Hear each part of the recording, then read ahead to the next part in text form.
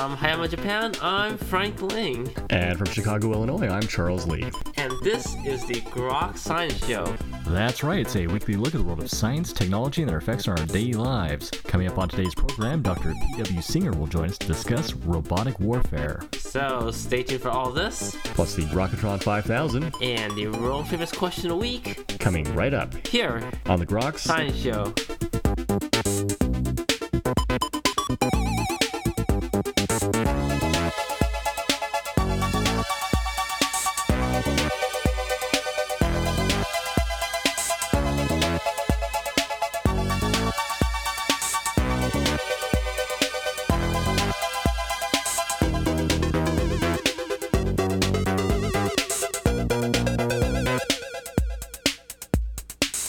Welcome back to the Grok Science Show.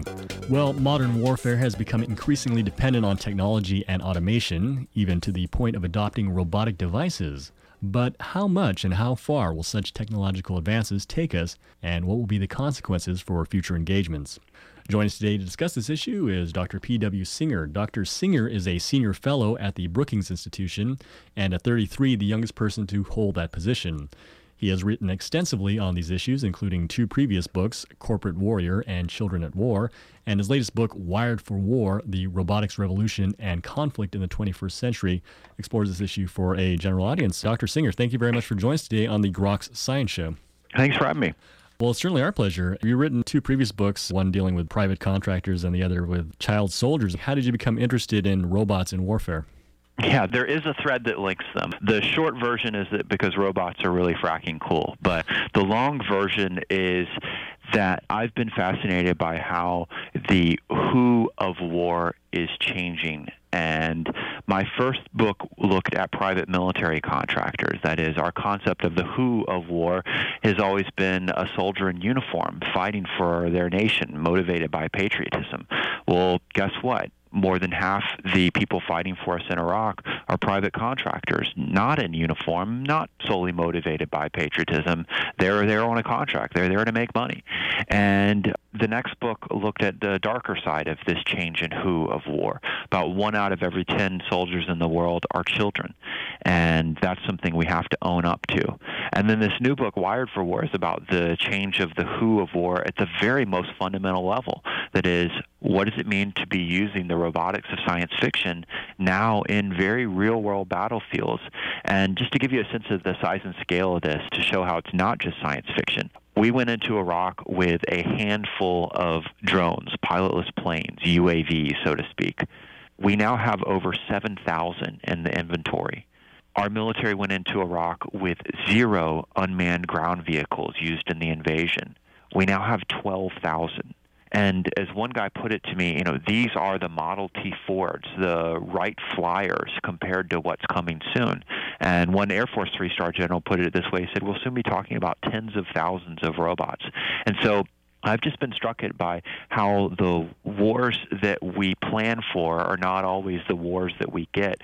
And one of the aspects is this assumption of who fights war is we come at it with a 20th century assumption, and yet the 21st century reality is very different. And so for the last several years, I went around basically interviewing anyone and everyone that connected to the robots and war field. So everything from the scientists to the science fiction authors who inspire them to what it's like to be a 19-year-old drone pilot sitting in Nevada but flying a drone that's over Iraq or Afghanistan, what it's like to be a 4-star general commanding a force that's mixing both machines and man, what it's like to be a politician, and how does it affect when you go in, when you choose to carry out strikes and when you don't.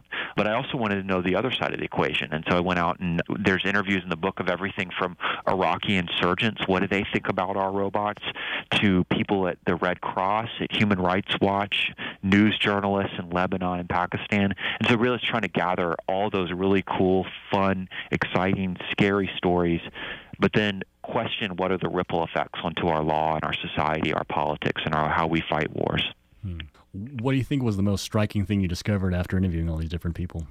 Wow, there's so much striking that I had to write a whole book about it. And so it's hard to pick out just one. I think a couple of things were pretty interesting or maybe surprising. One was that a consistent thread, whether I was meeting with someone who was a robot scientist or special forces officer fighting terrorists in Afghanistan or someone with a political background, there was one thread that always came up, and it was this concern that this may not be such a good thing to be able to go to war without risk, without cost, that it may make you more cavalier about the use of force. One of the military officers I met with put it this way, that anything that makes it easier to go to war is not necessarily a good thing. I thought that was really interesting that you saw this, not just people who were working at Human Rights Watch, but also Green Berets saying the very same thing. The other thing that I had a lot of fun with, because I grew up loving science fiction. I'm the kind of kid who grew up, I had Star Wars bed sheets. It was pretty amazing to see the influence of science fiction in a very real way. People in the military openly talking about how they I got this idea for this system when I was sitting watching Star Wars Empire Strikes Back on my TV with my kid, and they went, we could build something just like that. And so they're very open about it. So that set me off on a journey to meet with all of the science fiction authors to try and pull that thread a little bit further. And the thing then was surprising is how many of them actually quietly consult for the military. And that was just remarkable to learn as well. And certainly a lot of the science fiction authors have thought about the social implications of using robots in warfare. Oh, the implications of it are in so many different ways. Good way of putting it is how Bill Gates described robotics. And he said, robotics is right now where the computer industry was around 1980. And the idea is that it's just primarily used by the military, but for a very limited set of applications, and that we're going to see a widening of the set of applications within the military realm. But more importantly, they'll start to play in the civilian realm in a whole new way. And he was looking at the positives and saying their systems will get to the point where we won't call them robots anymore, much like we don't call them computers anymore. I have a computer in my kitchen. It's a microwave oven. I just don't call it that. I have a computer in my pocket right now. It's an iPod. I just don't call it that. And this may well happen with robotics as well. We're already seeing the early stages of that. The new Lexus SUV parallel parks itself. We just don't call it a robot car. But then the darker side of this is that while the technology may create lots of new possibilities in all new ways, there's also some ripple effects that we're not ready for. So with the computer, for example, and the internet, it was things like privacy and legal questions that surrounded that.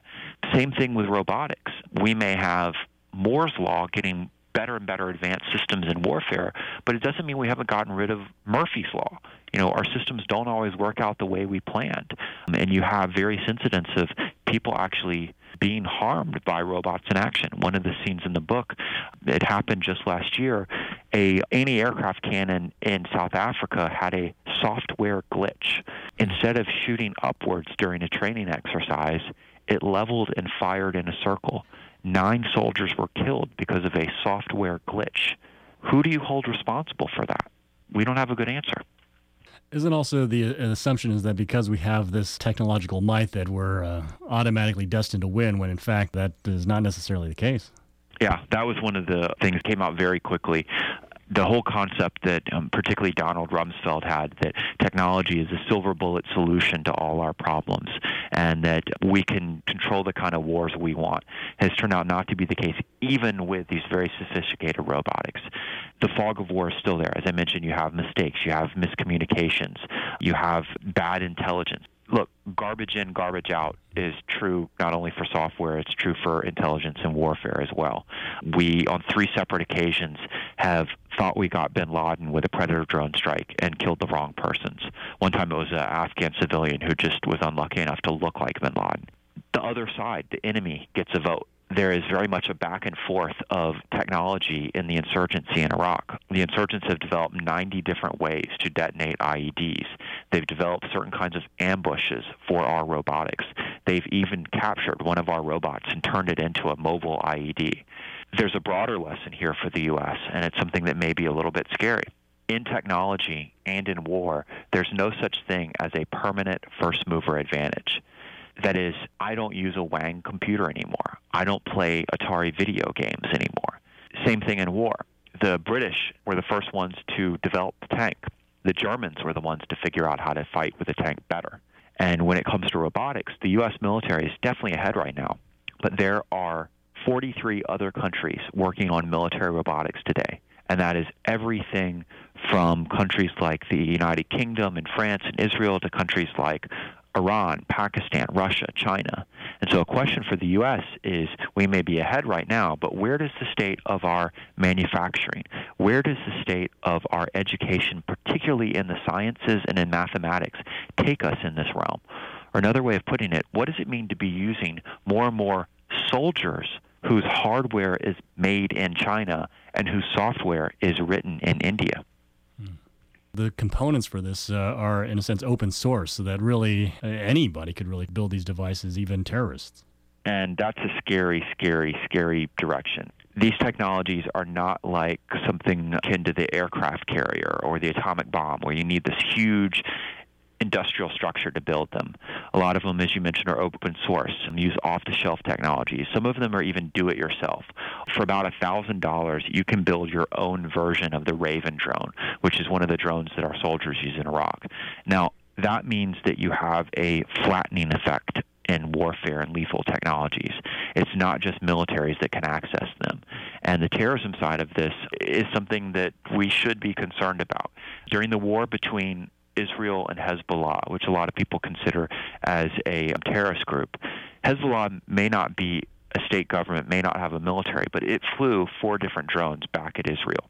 You can go online right now and remotely detonate an IED in Iraq while sitting at your home computer via one of these radical websites. There is a person who appears in the book, Richard Clark. He's a very controversial counterterrorism expert who worked for both the Bush administration and for the Clinton administration. He was the fellow that a lot of people may have heard of because he was the one who warned about 9/11 and wasn't listened to. He sees the future of terrorism being a cross between Al-Qaeda 2.0 and the next generation version of the Unabomber. And what he meant is 2 things. One, terrorists are able to use these technologies to carry out attacks without having to be suicidal. That is, you don't have to persuade a robot that it's going to be received by 70 virgins in heaven to convince it to blow itself up. But he also saw the rise of a new form of terrorism, and that's the next generation form of the Unabomber. What he meant there is that there are certain people, like the Unabomber, that can't digest all the change that's going on around them. And in fact, the technology itself, all that change leads them into violence. It's what we can conceive of as the rise of the neo-Luddites, people who are so upset about technology and all the change that a very small minority of them commits violence against it. That is a scary, scary thought. And in fact, one of the people who appears in the book is a scientist for DARPA who says, look, for $50,000, if I wanted to, I could shut down the entire island of Manhattan. Another great quote in the book that sort of is pretty chilling is from one of the science fiction authors who says, look, if I can imagine it, what do you think a person with the identity of a Timothy McVeigh-like thinking could do? Aren't there some roboticists that refuse to engage in building for the war machine? Yeah, and one of the things we're seeing with this technology is a lot of what played out with the atomic technology, which is another technology that sort of rewrote the rules of the game when it came to war, posed new questions, new possibilities, led to this thing called the Cold War, which had never existed before, where you had 2 superpowers that were in competition but didn't fight in open combat. You did it through proxies, led to the space race. That's the thing of robotics, is it's not just the technology that's interesting to me, but the ripple effects. But the same thing that happened with the early atomic scientists is some of them reached the point where they said, my gosh, what have we created? And so the same people who helped invent the atomic bomb also helped invent the arms control movement that went against the atomic bomb. And so the refuseniks are their parallel in the robotics field. They're robot scientists who just say no. They're robot scientists who won't take Pentagon funding and won't sell to the Pentagon. They're a real interesting story because they're very dedicated and they have this very strong sense of ethics. But they also question to each other as to whether it's all futile, because one of the things of our academic field is the whole publish or perish mentality. Everything that they work on, even if it's just for the good, has to be published. And one of them says, look, I know what I'm working on is ultimately going to be used by the Pentagon. But at least I feel to myself I'm not going to be to blame when it goes awry. Another guy, he used to take this funding, and then he not only builds robotic toys, but runs summer camps for underprivileged kids to come learn how to build robotics, but also sort of get a sense of dedication, learn sciences, and it's just this really exciting story. Now, the twist of it is that he takes funding from Microsoft, and so I remember asking him, isn't it just as spooky taking money from Microsoft as it is from the Pentagon? And he kind of chuckled and said, yeah. How do we set the rules for a human-robot conflict? There's a scene in the book that sort of captures how we're grasping at straws right now when it comes to these laws of war. I went to visit Human Rights Watch, and two of the senior leaders at the organization get in an argument in front of me where they argue whether it's the Geneva Conventions that should guide us or it's the Star Trek Prime Directive. And I'm just watching this going, oh my gosh, this illustrates just how we're at a loss of 20th century laws of war and 21st century technologies. And that's a gap in the field. Now, the thing that's interesting to me is that so many people, when they talk about ethics and robotics, want to talk about things like Asimov's laws, how you should equip the robot to have a sense of ethics. There's a lot of problems with that. One is, of course, that Asimov, he's writing fiction, and Asimov writes the laws as a plot device, and they always break the laws in the end.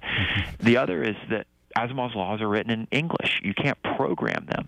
But the important thing is, when you look at our real world, we're designing robots specifically to violate Asimov's laws. You don't build a robot armed with a machine gun or a Predator drone with a Hellfire missile not to harm humans. That's the whole point of it. The other they may not want them in our real world. Do I want a robot that, as Asimov laid out, takes instruction from any human that it runs into? Well, do I want a robot that if it runs into Osama bin Laden will take instruction from him? Probably not. And so the thing, though, for me is that there's a broader question here when it comes to this issue of ethics and laws of war that surround robotics, is that it's not so much the systems. We should be talking about the ethics of the people behind the systems. And that takes us into a lot of fascinating directions that, sound like sci-fi but need to be wrestled with. For example, who gets to control these systems? Should they just be military? How about Homeland Security? Am I okay with the fact that right now it has 3 Predator drones that it's using to cover border security? How about the local police force? Am I comfortable with them having it? The LA Police Department is purchasing a drone to park over a high-crime neighborhood. Am I okay with that? How about me? Should I be allowed to have my own gun-armed robot? Is that my Second Amendment right? Well, guess what? This is not theoretic anymore. We're entering this space.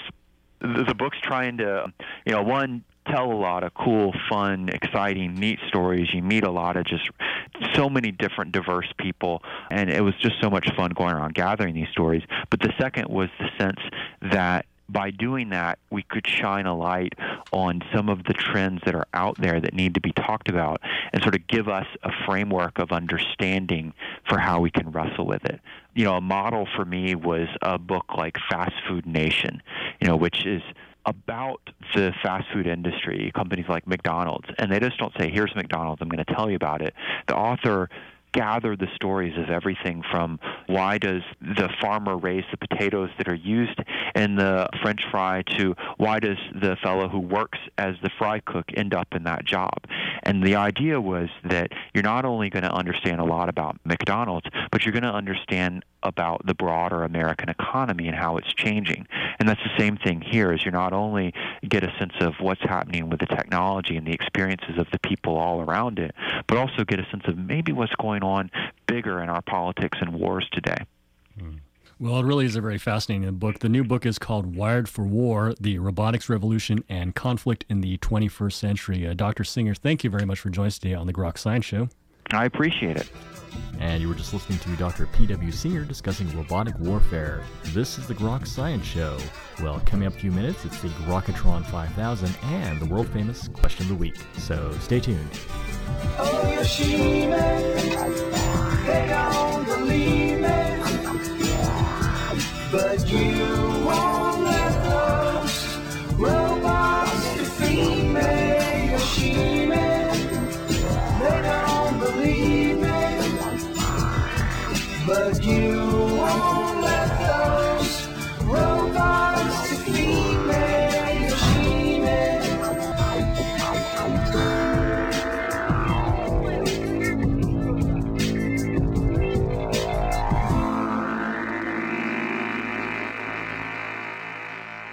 All right, here we go. Ready to play the game? The Grokatron 5000. It's our supercomputer formerly known as Deep Blue. Today, the Grokatron 5000 has chosen the topic human or robot. So for the following 5 supposed people, the Grokatron 5000 would like to know if you think they're actually human or are in fact a robot. Dr. Singer, would you like to play the game?